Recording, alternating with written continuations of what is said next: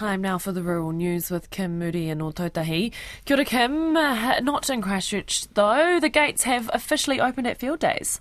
Kia ora, Marnie, that's right. Farmers, growers, buyers, sellers and families have all been pouring through the gates at Mystery Creek this morning. It's the first time the event, which is the largest agricultural show in the Southern Hemisphere, has been held at this time of the year. It's normally in the middle of winter but was postponed due to COVID settings. Our reporter Leah Tibbett is at Field Days and joins us now. Kia ora, Leah. How's the first summer Field Days going? I hate to say it, but it's actually been raining for most of the morning. But the bad weather's not dampening spirits. There's a general buzz about the place because people are just excited to check out all the sights and sounds. Organiser Peter Nation says a huge amount of work has gone into getting the show up and running, and he's confident crowd numbers will be strong. I think you run on adrenaline. There's great excitement at the event. You see a whole lot of familiar faces, whether it's media, exhibitors, whatever. So you're actually within a family, so that's pretty cool.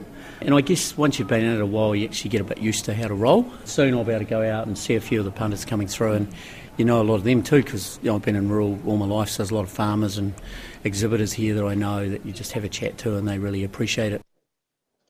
Peter Nation says exhibitor numbers are slightly down this year because some companies simply don't have the stock to sell due to shipping delays, but he says there's still plenty to check out.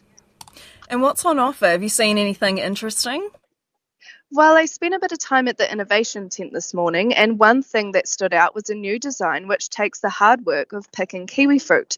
Normally, pickers carry a bag that, once filled with fruit, can weigh about 25 kilos. That's why the University of Waikato and Zespri have designed the electronic fruit bin. University of Waikato engineering lecturer Nick Pickering explains how it works. The beauty of it's in its simplicity. So the machine rolls along about a metre every 10 seconds. People sit behind the machine or stand behind the machine picking the kiwi fruit from the canopy, and the fruit softly is caught and conveys down into the bin. Normally there'd be a number of stages where the fruit's dropped and could get damaged. What we've done is got it so that this machine, when it's picked from the fruit, it goes straight into the bin that then goes onto the trucks and then into the sortation facilities. So we're just trying to reduce the instances where fruit can be damaged. Nick Pickering says the e-bin means more people will be able to pick kiwi fruit. He says the bin will be tested in trials this coming season and will likely be commercialised shortly after. Thanks, Leah. That's Leah Tibbett at Field Days. Staying at Field Days, the government's announced it wants to work with the primary sector to develop a sequestration strategy. When the government's on-farm emissions pricing plan was released last month, some sequestration options put forward by the agriculture sector had been removed. That caused a huge backlash from farmers who said the proposal was unworkable. At Field Days this morning, Prime Minister Jacinda Ardern and Minister of Agriculture Damien O'Connor said the government was committed to sequestration being recognised and compensated for from 2025. They said work was underway to figure out exactly what scientifically robust forms of sequestration will be included.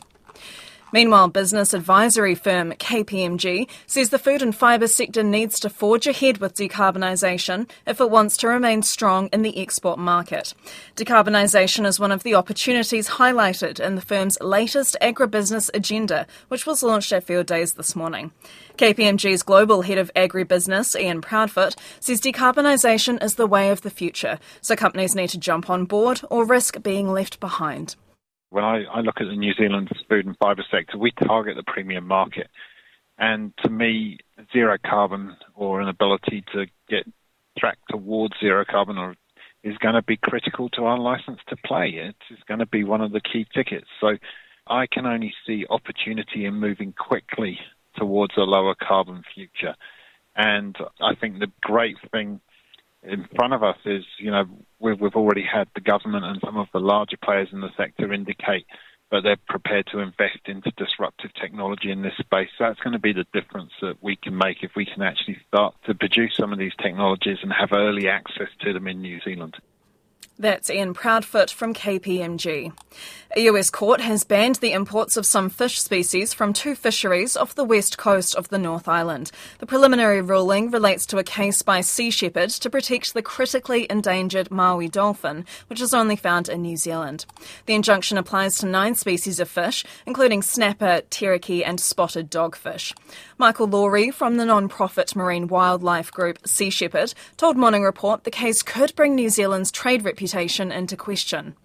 If we can't comply with the world's biggest economy and we're marketing our fish there, wild caught fish and, in a green haven of Aotearoa, sustainably caught, all this sort of stuff, we're not protecting our marine mammals. However, the Chief Executive of Seafood NZ, Dr. Jeremy Halson, says our exports meet the standards in the US.